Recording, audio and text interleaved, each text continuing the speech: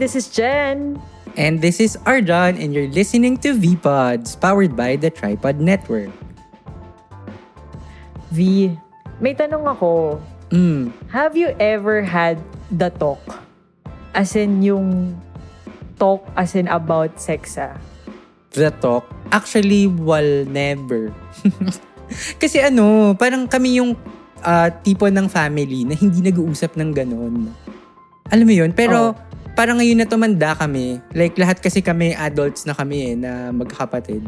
Parang wala, parang gets na yun na alam na nila yun. Ganun lang. Ikaw ba? Kayo sa bahay niyo?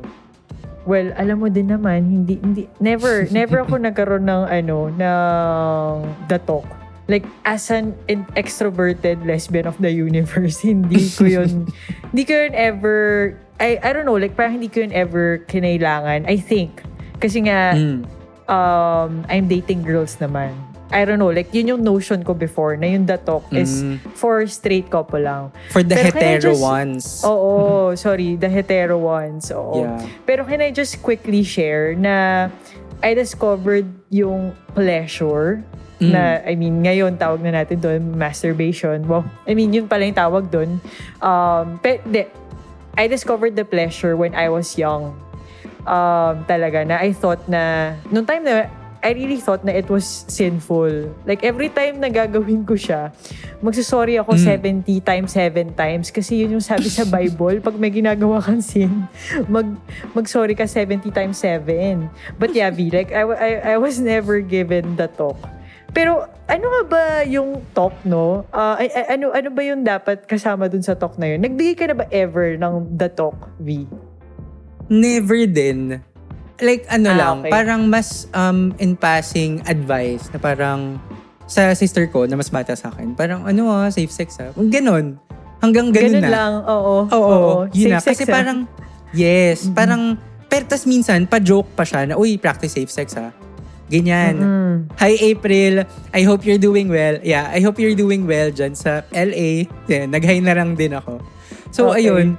Kasi for us, I think very taboo nung topic na sex, especially kapag sa family yung setup. Diba? Na parang dapat nga yung moms natin, yung dads natin, actually the model sa ating bahay, sila rin yung nag-guide sa atin through this. Na hindi lang about life, about dapat masipag ka, dapat ganyan. You also need to talk to your kids or parang siguro para sa atin and yung mga listeners natin, no? Dapat as early as now may plan na sila for their for their kids Parang hindi excuse na Catholic country tayo and ayaw natin na alam mo yun na yung parang i-promote yung premarital sex, ganun. Yes, oo. Na parang wag niyan kasi baka lalo lang siyang mag-experiment, something like that. Totoo. Diba? Tapos sa schools pa, I don't know if nakakatulong din somehow, siguro. Yung alam lang natin yung reproductive system, yung parts, yun lang yung nalalaman natin. And then, alam mo ba, V, kwento ko sa'yo, nung high school ako, before we graduated, 4th year. Senior year na to So, imagine 17 years old na kami, 16, ganyan. Pinapanood kami ng lumalabas yung anak sa, as in sa Pepe, lumalabas siya. So, tas sabi pa ng teacher, so kapag hindi kayo pag practice yung premarital sex, ganito yung mangyayari. Ganun lang. As in, wala yung safety, wala yung love your body, walang ganun. Tama ka dyan. Kaya, alam mo, V, very eye-opening for me. Kahit for me, na as a woman myself, na yung inattendan talaga nating event a few weeks ago, yung event ni Mara. Yes. Oo. And kaya naman, we wanted to learn more about this topic. And we want to share it with our listeners, di ba? Kaya in-invite natin one of the speakers in that event na makikilala natin maya-maya lang. Yes. Before natin ipakilala yung ating special guest for this episode, we want to say hi muna to Pring. Nikki Pring, hello, thank you so much dun sa padala mo after nung event na in-invite niya tayo. So thank you for inviting us dun sa event na yun. Kasi ako na lalaki, like I learned so much. And as an openly gay, na alam mo yun, hindi ko naman, I will never face V, I will never Ano? ever face a vagina again. Alam mo yun? Again. Or oo. again. 'Di ba? Pero parang it educated me na yung mga kawork ko sa office, parang they are struggling pala pagdating sa menstrual cycles nila. Alam mo yun, may ganung oo nga. Oo, iiwasan mo na yung mga remarks na baka meron siya. Ganyan, Dapat hindi diba? talaga. Oo, or kaya, I mean, hindi ko alam kung nasabi mo na yun ever, pero naalala ko kasi yung sa isa nating episode, diba, yung toxic office environment. Yes. Na parang may mga remarks sa girl towards women na, kunyari, pag medyo mainit yung ulo nung girl office mate nila, parang sabihin, ihirit na, PMS ka ba? Or like, parang, meron ka ba? Yung mga ganun. Kasi masakit talaga yung dysmenorrhea. But True. yeah, oo. Oo nga, hi Pring, salamat again. And alam mo, si Pring, hustler din yan eh. Nice. Katulad ng ating previous guest na si Tin Behar, yan si Pring, account manager slasher din yan, account manager / wedding coordinator. O, book nyo siya guys ha, pag meron kayong wedding. Oo, wow. / DJ, diba? / Yes, friend, DJ. daughter. Oo, sobrang enjoy yung niya, yung set niya kasi parating 90s. As, alam mo yung mga songs na piniplay niya, yung mga songs natin nung childhood, ganun. Yes, totoo. Umbap, ganyan. Oo. Etong si Pring / ka-birthday ng nanay ko. Wow. Oo. So, kaka-birthday lang din niya ni Pring, which is September 26. And trivia lang guys, nung September 26 pala was the World Contraception Day. Ang ganda ng segue ko. Ang galing. Okay. So, V, pakilala na natin yung guest natin. G? Game. Wow. Game. Okay. So, our guest today is the assistant chair in the OBGYN department at Metro North Medical Center and Hospital. She is also the president at Quezon City Medical Society District 4. She is a digital thought leader wherein she uses the digital platform to talk about women's health kasi nandun na lahat eh, 'di ba? Lahat ng tao online. So ang nakuha ko nga, ang na-pick up ko from the Ask Mara event, ang kanyang commitment is to be a social media frontliner, o 'di ba? Lalo na when it comes to women's health. So let's all welcome Dr. Mitch Dado. Hi, Dr. Mitch. Hello, Doc Mitch. Hi, Jen. Hi, Arjon. Ayan. Hi, Doktora. Hi, Doktor. Doktor? Ayan. Kung ano man yung gusto natin. Kung ano man ang mas comfortable na lalabas. Yes. Hi, Doc. Ayan. So, actually, sa'yo ko na-pick up nung event pala. May sinabi na very important learning for me si Doc nung event. Sinabi niya na, did you know that some women choose to parang take the lesser path sa career nila because of their menstrual health or reproductive health? Kasi yun yan, masakit yung Tapos parang napaisip ako na ang powerful ng mga women leaders namin. I mean, in my organization ang powerful pala nila kasi parang they can do whatever I can do while bleeding. Alam mo yun? So, very inspiring yun for me, Doc. So, ayun. Wala lang. Thank you na ganun yung tinuturo mo nung event nung Ask Mara. Yes, because naman talaga, diba? As a woman, you can't let these cyclic changes affect who you are and what you do eh. Diba? Dapat ganun ang attitude ng mga babae. Na alam mo yun, despite all the pains, despite all the hassles of the menstrual cycle every month, why should it stop you from getting your goal? Diba? Ganun yun. True. Totoo.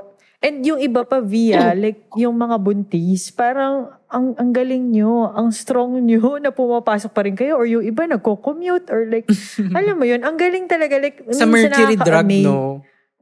Tsaka sa National Bookstore. Parati silang nandun. Yung mga pharmacies na palaging may buntis dapat. Oo. Pero diba, like parang ang galing, ang amazing lang din talaga ng body. Lalo na, for me, bias ako. True. I'm so sorry. Pero bias ako sa women na parang ang galing ng body nila. Like nakakapagdala yan ng fetus, ng maraming dugo. Wow. Alam mo yun? So, Totoo. Doktor, Yes. ang unang tanong namin sa'yo would be, like yung tinanong ko kay AJ kanina, nung bata kayo, have you ever had the talk? And kanino nyo siya, sino nagbigay sa inyo nung the talk? Kung meron man. Oh, sa akin? Yes. Like both of you, wala rin, I'm much, much older than you guys, pero wala rin eh. I think it's Onti part lang, of... Doc. Few years Oo, lang. di naman much. I Grabe naman yung love you much. guys. My gosh, sobra ko kayong favorite. Ipo-promote ko tong podcast na to lalo. Okay. Salamat po. Ano tawag dito?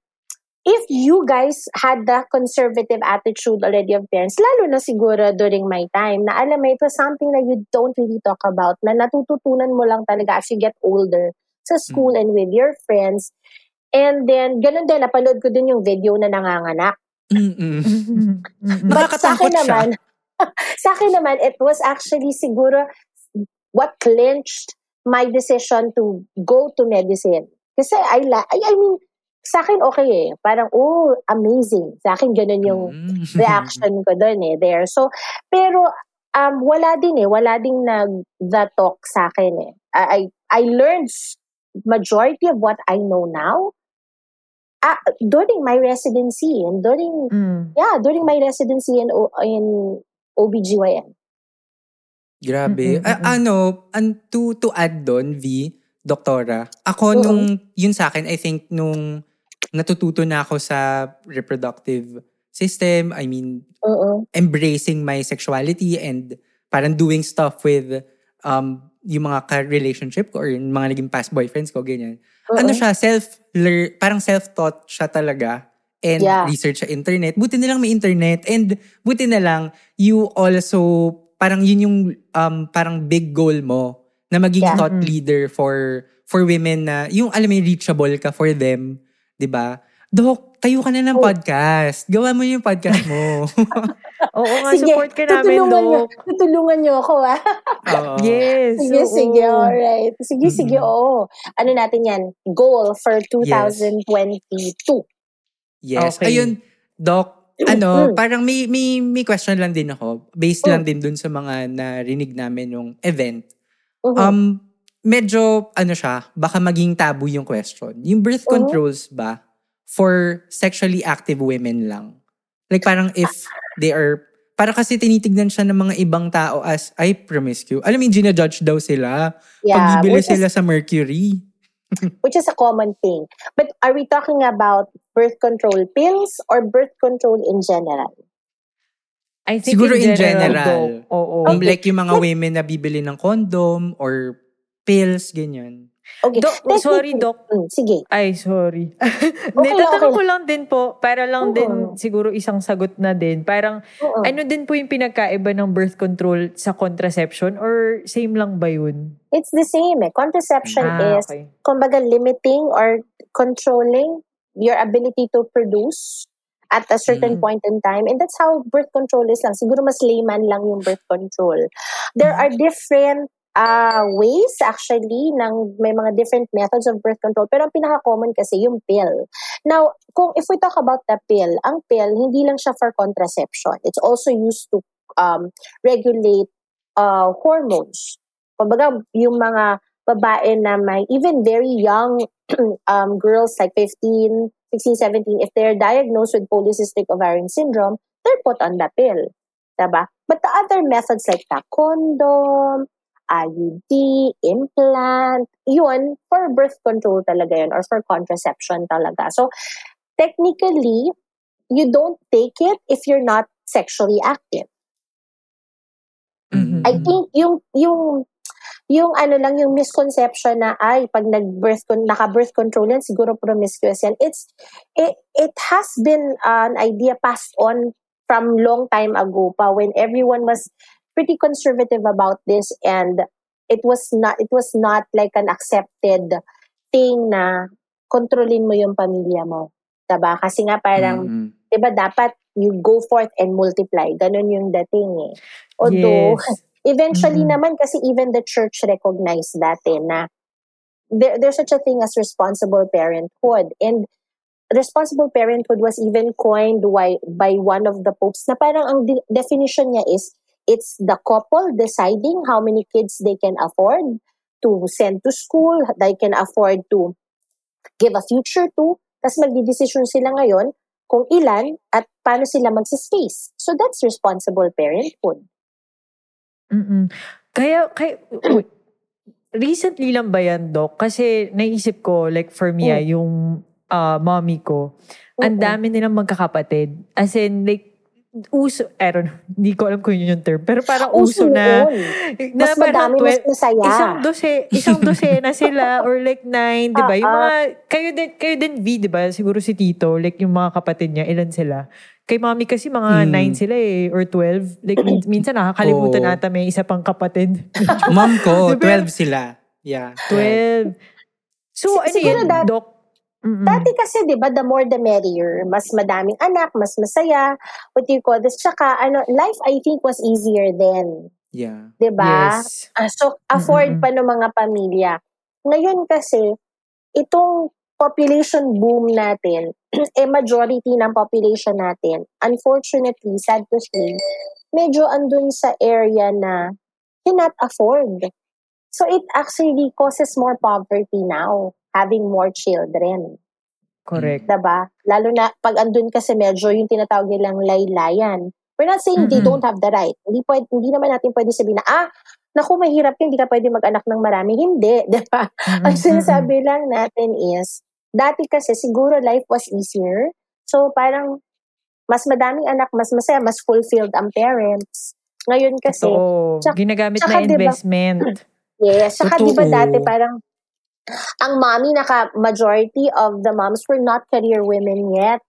Ngayon kasi both have careers na. So, nalilimit na rin yung dami ng anak kasi nga, medyo napaprioritize na rin ng konti yung career. Medyo nagkakaroon na ng women empowerment. Correct. Doc, meron akong tanong. Would you know kung yun nga nasa laylayan ng lipunan, sa tingin nyo, educated sila about itong family planning or may mga programs ba, kung alam nyo lang po yung LGU, kung may mga programs sila na about this, family planning, responsible parenthood, like, yes, sige po. And kasi usually parang wala po like, magkano ba yung condom ngayon? Hindi ko alam. Actually, never ako bumili. Pero, di ba, parang magastos din siya eh. Diba? Yeah. Actually kasi, in my personal experience, I was invited to give a lecture nung time pa ni Vice President Noli De Castro. We were giving lectures sa relocation centers, and then ang very surprising kasi na reaction, and even now in my platforms, so I talk about family planning, I talk about this and that, tapos ang very common reaction is, Doc, had we known, sana medyo mas maganda yung choices namin. So, ibig sabihin, medyo kulang pa rin tayo. Although the government and the different LGUs and even the different medical societies are trying their best to educate, it's just that minsan it's too much already na ang nangyayari sa mga centers, ang dadating ang isang nanay, kapapanganak pa lang, mag-family planning ka na. Pag umuo yung nanay, turok agad without even telling her what the side effects are or what was that for. Ang alam lang ng nanay, i-inject ako, babalik ako after 3 months. Without even educating. So I think it's really more of lack of education. Sa akin kasi yun eh. That's what really irks me a lot eh. Na parang parang kulang na kulang yung education. So in my society, ngayon ang ginagawa namin eh. We're trying to make very short videos now on educating about different diseases, and then ito nga reproductive health kasi siguro kung may alam sila, kahit natural, kung talagang mahal sabi mo nga Jen, mahal din ang condom. Kung alam nila how yung whole concept, baka they can actually practice, and then that gives them a little more dignity kasi in control sila kaysa yung injection na libre nga, pero hindi naman nila alam what's happening, and then ang dami nang nararamdaman, ang daming sakit-sakit. So ang dami rin na ayaw na magpaturok ulit kasi pangit yung effect. Doc, ano yung tinuturok? Birth control yon. birth control yun na every 3 months. Yung injectable na tinatawag, Jen, yun yun, Arjan, yung injectable yun, ang effect nun para kang pseudo-menopause. Okay. Yun yung Doc, available sa paki-explain government. Paki-explain kay Arjan, kay V yung menopause. Alam mo ba yun, V yung menopause? Oo naman. I think dumaan na din yung mommy ko. Hi, mommy. Ikaw! Ako hindi pa. Bata pa. Although ang lalaki may andropause din, ah. May ganun seryoso? pala. Oo. Anong effect nun? Ano nangyayari? Every year after 30 years old, every year you lose 1% of your testosterone. So yan yung, di ba pag tumatanda, medyo nag-recede na ang hairline, lumalaki Yun na pala ang yun. tan. Okay. Yun pala yun. Yeah. Tapos nag-decrease ng galing. libido, hindi nagkakaroon na ng erectile dysfunction. Oh my God. Okay. Ang galing. Layo Ang mo galing. pa doon, Arjun. Oo, malayo pa. So, kung may ganun, para may, kunyari, menopause for women, tas may andropause for men, sa contraception, aside from condoms na lalagay mo lang, bibili ka na nga lang, di ba? Lalagay mo na lang. Or vasectomy na napakalaking desisyon para sa isang lalaki, di ba? May Wait, iba bang... ano yung vasectomy? Sorry. Vasectomy is when you cut the vas deferens. It's a part of the anatomy ng lalaki na kinakat, yung connection between the penis and yung gland na nagpo-produce ng sperm. Kaya para hindi na siya naglalabas ng similya. Although ang vasectomy, pagkaputol, hindi siya agad effective. It takes about 20 ejaculations more bago siya totally walang sperm nang linalabas. So, I think ang question, Marjon, is ang lalaki, meron pa bang ibang options? Yun ba yung gusto mong tanong? Unfortunately, wala pa rin eh. As of now, 2 pa lang talaga ang choices sa lalaki. Either condom or 3. Abstinence. Condom. Ayun, actually. Condom, tsaka vasectomy. Although, studies are ongoing na now ng paggawa ng pills para sa lalaki. Kaya nga medyo unfair sa babae ngayon dahil bulk of the reproductive, responsibility nasa babae kasi ang babae may more than 10 choices eh. Totoo. Ang daming choices ng babae. Doc, may tanong ako. Kasi meron din akong friends na nag-IUD. Ano nga yun ulit? Di ba parang tinuturok din yun? Hindi, ang IUD pinapasok sa loob ng matres. So, it's a device na para siyang nagre-release siya ng hormones and at the same time, it's a barrier method. Ano ibig sabihin nun? Kasi imagine niyo ang shape ng uterus parang avocado na nakabaliktad. Okay. So, yung mababa, yung maliit na part, yun yung nasa baba. So, that's the cervix and then the bigger part of the avocado is the uterus. Tapos, maglagay ka ng celery sa side ng avocado. Each side. Okay, tapos may grapes dun sa may dulo ng celery. Yan ang reproductive system. Okay. Ang So ganda. Paki-drawing to, V, bilang Sige. artist. Pakilagay Sige. sa ating Instagram. Yung celery na yon, nakabaon yun sa avocado. So may, technically, parang may connection from the avocado going to the celery. Now, if you want to look at the inside of the uterus, let's open the avocado, let's remove the seed because hindi naman pregnant, di ba? Ang avocado may lining na brown. So that's the lining actually that thickens every month na in preparation for a possible pregnancy. At pag walang pregnancy na mangyayari, yun, yung makapal na yun, bababa yun as menstruation. So, tas punta na tayo doon. So, yung celery nakabaon sa avocado. So, may butas connecting the celery stalk toward going inside the cavity of the avocado. What the IUD does is pag pumasok yan, ang shape ng IUD para siyang letter T. Okay. Naka-extend yung mga arms niya, naka-cover dun sa entrance ng celery. Both sides. Gets, diba? Tapos, meron yung string na mahaba na slightly nakalabas sa may cervix para pag tatanggalin na namin, hihilahin lang namin yung string na yon. So, it's both parang a barrier. Tampon. Medyo. Yes, parang tampon. Parang exactly. Tampon, oo. So, it's both a barrier and, and it releases also hormones. So that's an I see. IUD. Yeah. Thank you, Doc.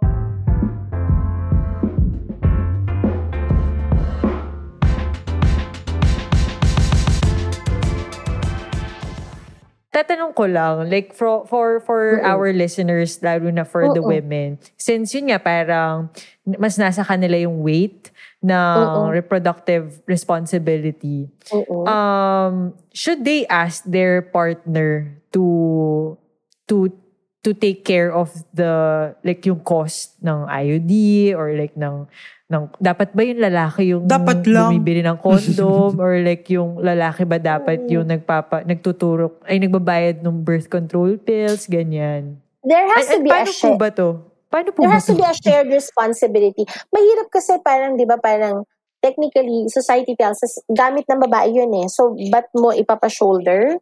Although, we're moving towards pushing for shared contraceptive responsibility now. So, kasi, yes, parang anak din yan eh, di ba? Tigkalahati kayo dyan. Kailangan merong share naman yung lalaki, hindi yung puro sarap lang.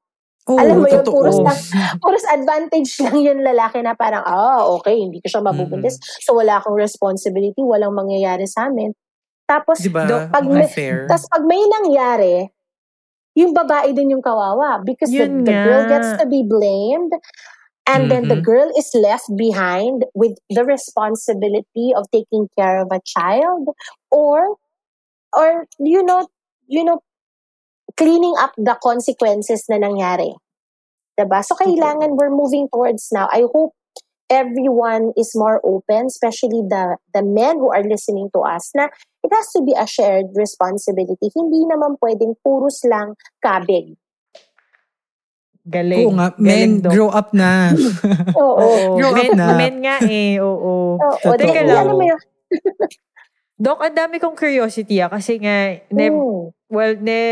never ako nagkaroon ng hetero relationship. Yeah, right. So, yung pull out, yung withdraw, pares na ba ang pull out sa withdrawal? Yes. Okay. Kailan mo yun nalalaman, V? Wow. Kasi, Doc, si V dati, nagkaroon niya ng girlfriend eh. Wow. Kailan mo malalaman na magpo-pull out na? Kapag malapit na. Oo, tama yan. Pag malapit na. Pag malapit na, pull out mo. Ganon. Pero actually, V, late na, parang matanda na ako nung nalaman ko yung term na pull out. Ang alam ko yung withdrawal. Kasi parang it's a joke between our friends eh. Parang, uy guys, mag-withdraw lang ako. Tapos tatawa sila. Tapos parang, bakit? Ano nakakatawa doon? So, yun pala, bastos siya, di ba? Tapos ito, may office mate ako na kunento sa akin yung term na pull out. Kasi math wizard siya nung high school siya. Tapos sabi niya, pinull out siya dun sa class. So, pull out yung tawag sa kanya. So, tapos tumawa rin daw yung friends niya. Tapos parang sabi ko, bakit nakakatawa? Tapos yun, hindi ko rin alam. Hindi rin ako aware. Ayan. Sorry, Doc. Medyo matanda na kami nalalaman tong mga to. I think the scientific term is still withdrawal. Yung, I don't know, siguro yun ang mga gamit ng mga younger ones, yung pull out. But I think the more correct term is withdrawal para mas, diba kasi yun nga, pull out, diba? It's used in other situations. Kawawa naman yung Totoo. may stigma. Totoo. At saka Doc, may napansin lang ako sa mga recent songs ngayon, I don't know V kung aware ka rin, mga rap songs ganyan. May tinatawag silang pull-out game. Parang may pull-out game is weak. Parang guys, hindi siya game. Kasi kapag nakabuntis ka, responsibility mo yun. Hindi mo lang iiwan basta yung babae, di ba? So for those na, yung mga guys dyan na pinipilit nila na pull-out na lang yung girlfriend nila, hindi, maging responsible kayo. Parang, yun ang sinasabi ko na parang, your life, your choice, but every choice that you make has an equivalent responsibility na kaya dapat responsible choices kayo. True. Doc, you think, kasi na-mention nga kanina din ni Arjan, ni V na nung sa school, parang yung curriculum about reproductive system, more of like, yun nga, scientific lang yung explanation or yung education about it. Very scientific yung approach. Do you think, and na-discuss namin to nila Nikki Pring nung kahapon, na better ba na bakit hindi inexplain sa school na pag nabuntis ka, ito yung mga responsibilities afterwards? Yeah. Like, Kasi siya, sige, yes like, po. Go ahead, Doc. hindi, I think part of it is they're still working within the grounds of kailangan hindi ka masyadong vulgar or whatever. Kasi once you start talking about this, they feel like you might incite more curiosity in the kids. Diba? Although, matagal ko nang sinasabi din to, like, I graduated from a high school from a Catholic school, an exclusive school. So, yun yung sinasabi ko, dati pa nagsasabi nga kami na as OBGYNs, the graduates of the batch, we are willing to actually come in and talk about sex education or sexuality education because it would be easier for us to talk about it. Kasi wala akong malis sa amin. It's an everyday thing for us. I think partly din hindi siguro maturo ng tama, I guess, is because yung nagtuturo, may konting malis pa rin. So, syempre may limitasyon yung pagtuturo, diba? But when I was invited to give a talk before in college kasi I went to UP Diliman, tapos when I graduated, I had like patients and friends, as they invited me to give a talk na about HPV, human papillomavirus. So what I did was, I talked about the consequences of unsafe sex or ganto. I showed pictures kasi feeling ko sa akin, and this is a personal thing, feeling ko the more graphic it is, I think the more it hits home. Yes. Diba? If you see the consequences, it will scare you. Kasi sometimes, even if I talk and talk, pwedeng nafi-filter out eh. Pero if I show you something, diba? Yeah, oo.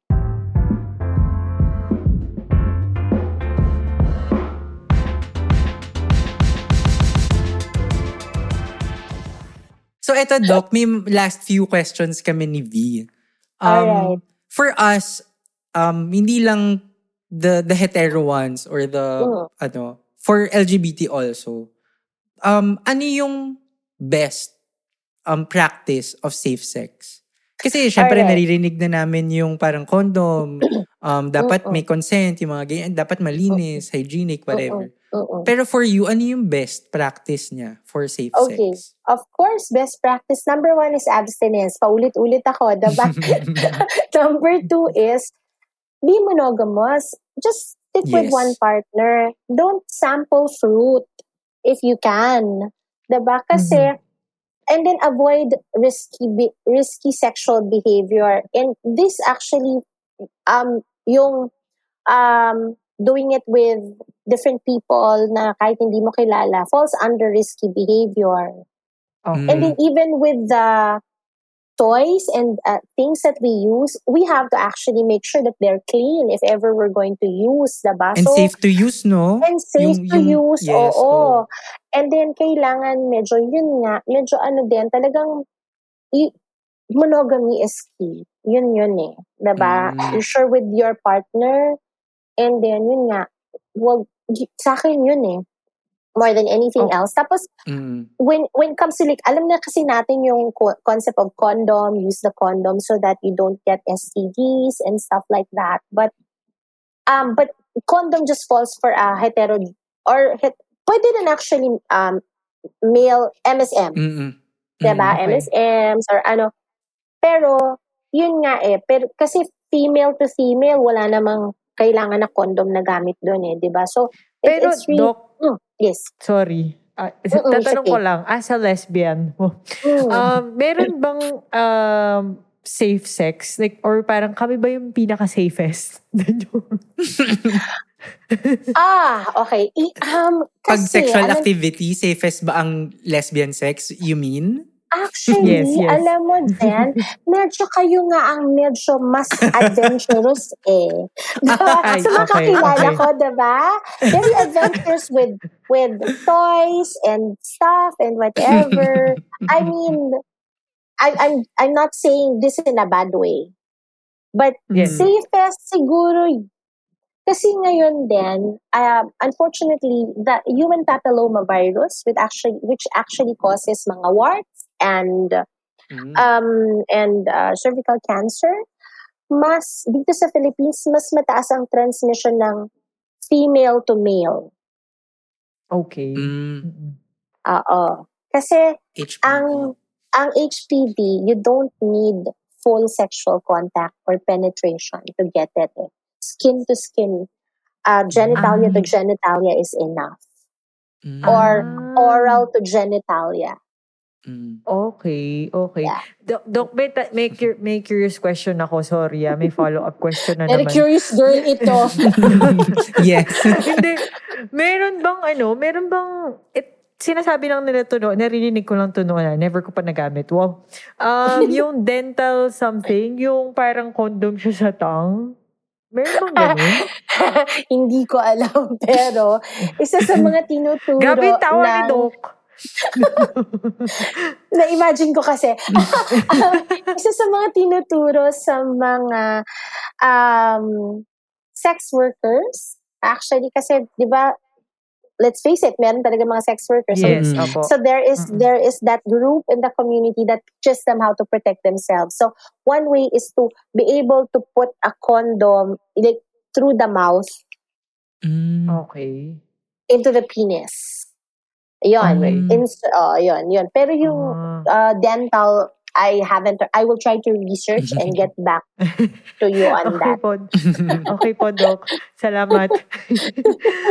Pero, okay. Thank you, Doc, sa pagiging, sport. Wow, sport!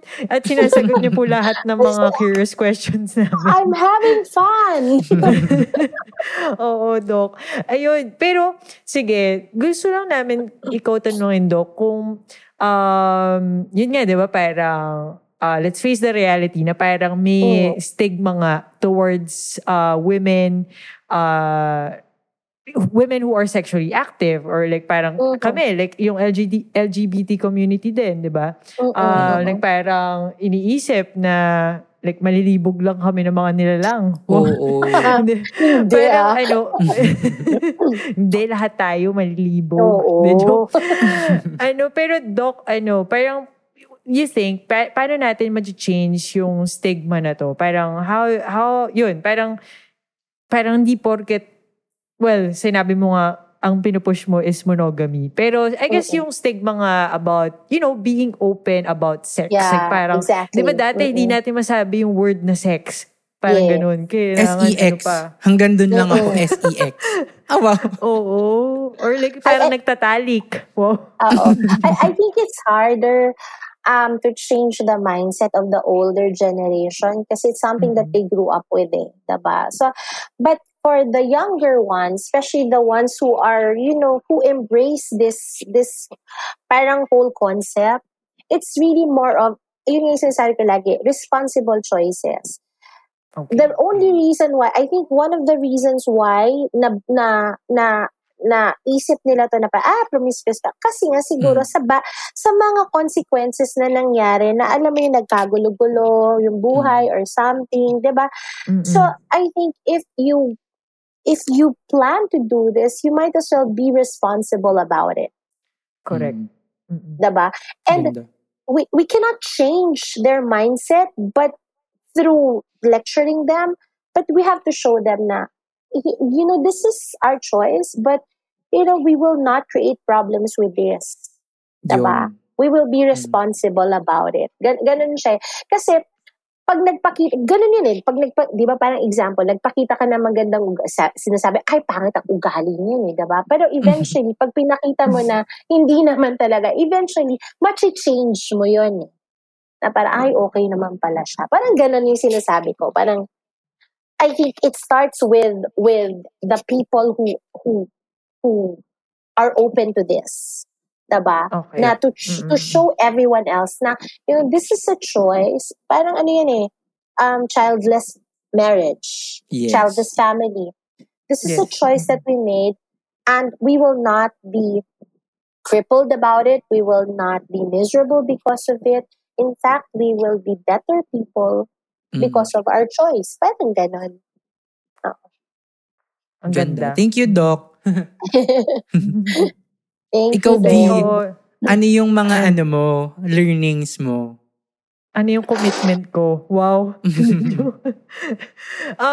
For me, like, agree ako kay Doc dun sa responsible choices. Kasi parati naman ata nating itong pinupush V, di ba? Yung parang, basta informed yung choice mo. Kumbaga, na-consider mo lahat ng factors or whatever. Like, I guess kasi kami, Doc, like parang nasasabi din namin sa podcast na to na in-encourage namin yung mga tao na explore nila yung sexuality nila or may mga nalalaman kami na ano ba to, lifestyle choice or like parang preference nila na polygamous sila. So, meron silang not more than one partner, ganyan. So, kami, like parang we push for these choices, pero I guess gusto naming emphasize from this episode, from our learning from Doc, na you have to be responsible and you have to consider the consequences with each action that you do or each decision you make, meron niyang equivalent na responsibility or consequence nga. And you have to be ready with that. And also, you have to stand by your choice din, di ba? Like, parang kumbaga, panindigan mo. And dapat nga, ako, like, huwag ka lang maging salot sa lipunan. Wow. G na tayo dyan. I think yun yung aking takeaway. Like, responsible choices. Making responsible choices, which is a very good insight from Doc. Ako, V, sagot ako kahit di mo ako tinatanong. Ay, sorry, ikaw, V. Ano ka ba? Ako yung natutunan ko kay Doc. Yun yan, na very like may big number pa sa population natin na misinformed or hindi man misinformed, uneducated or uninformed. So, parang I think, kasi for me, sex is a wonderful thing And like mas nakarelate ako sa sinabi ni Doc na parang do it with just one partner. Parang you can be, parang you can explore your sexuality. Diba? Kung parang kahit isa lang yung jowa mo, parang ganun. Pwede naman siya. And also, sinasabi mo, maganda rin yung sinabi mo na you can parang, kung ano yung choice mo, sige go, basta responsible ka. Ganyan. So, I think, ang aking conclusion, Philippines or etong society natin ngayon needs a more proper sexual education. Or sex education. Sex education, to be honest. Like, hindi siya reproductive system education. Hindi lang siya basta, ito yung mangyayari kapag na hindi ka nag-practice ng safe sex or pag nakipag-sex ka, premarital sex ka. Huwag yun ang haluan ng religion for me. Parang, kasi, alam mo yun, parang, there's so many things to love about your body. There's so many things to love about sharing an intimate time with your partner, di ba? And parang it makes us feel good. It makes us be better person. Alam mo yun, people, parang wala, mas maganda lang na napapractice natin yung life na yun. And be responsible nga, tama ka. Thank you, Doc. Okay po, Doc. Magiging responsable na po kami. So yun, sa mga nakikinig sa atin be responsible. So, dahil hindi lang sa inyo nakasalalay yung dangers, pati dun sa sexual partners nyo. Diba? Men, be responsible naman. Exactly. Kayo, wag lang panay daw kabig, tsaka wag lang panay sarap. Anyway, Doc, salamat. Ang dami naming natutunan from you. Thank you. Pwede po ba namin kayong i-text? Wow. Sure. Oo. Actually, ako din madami ako natutunan. It's a very big eye-opener. Ang daming questions na biglang napuno yung utak ko ng content na pwedeng pag-usapan din sa Yes, Doc. Yung mga Di ba, Doc? LGBT. Oo, Doc, kami yung yung mga tumandaan na nasa 30s na kami pero parang, what's withdrawal? What's ganito?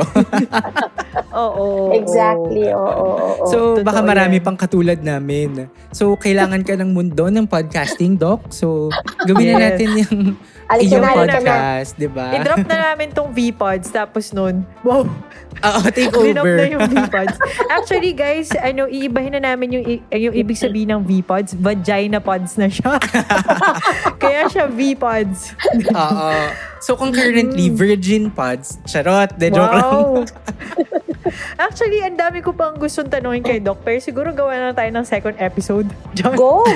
Pero, oo nga, thank you again, Doktora. And sa lahat ng listeners namin, kung virgin ka man, wow, kung sexually active ka man, kung tigang ka man, salamat at tinapos mo yung episode namin at umabot kayo sa point na to. Salamat. Yes.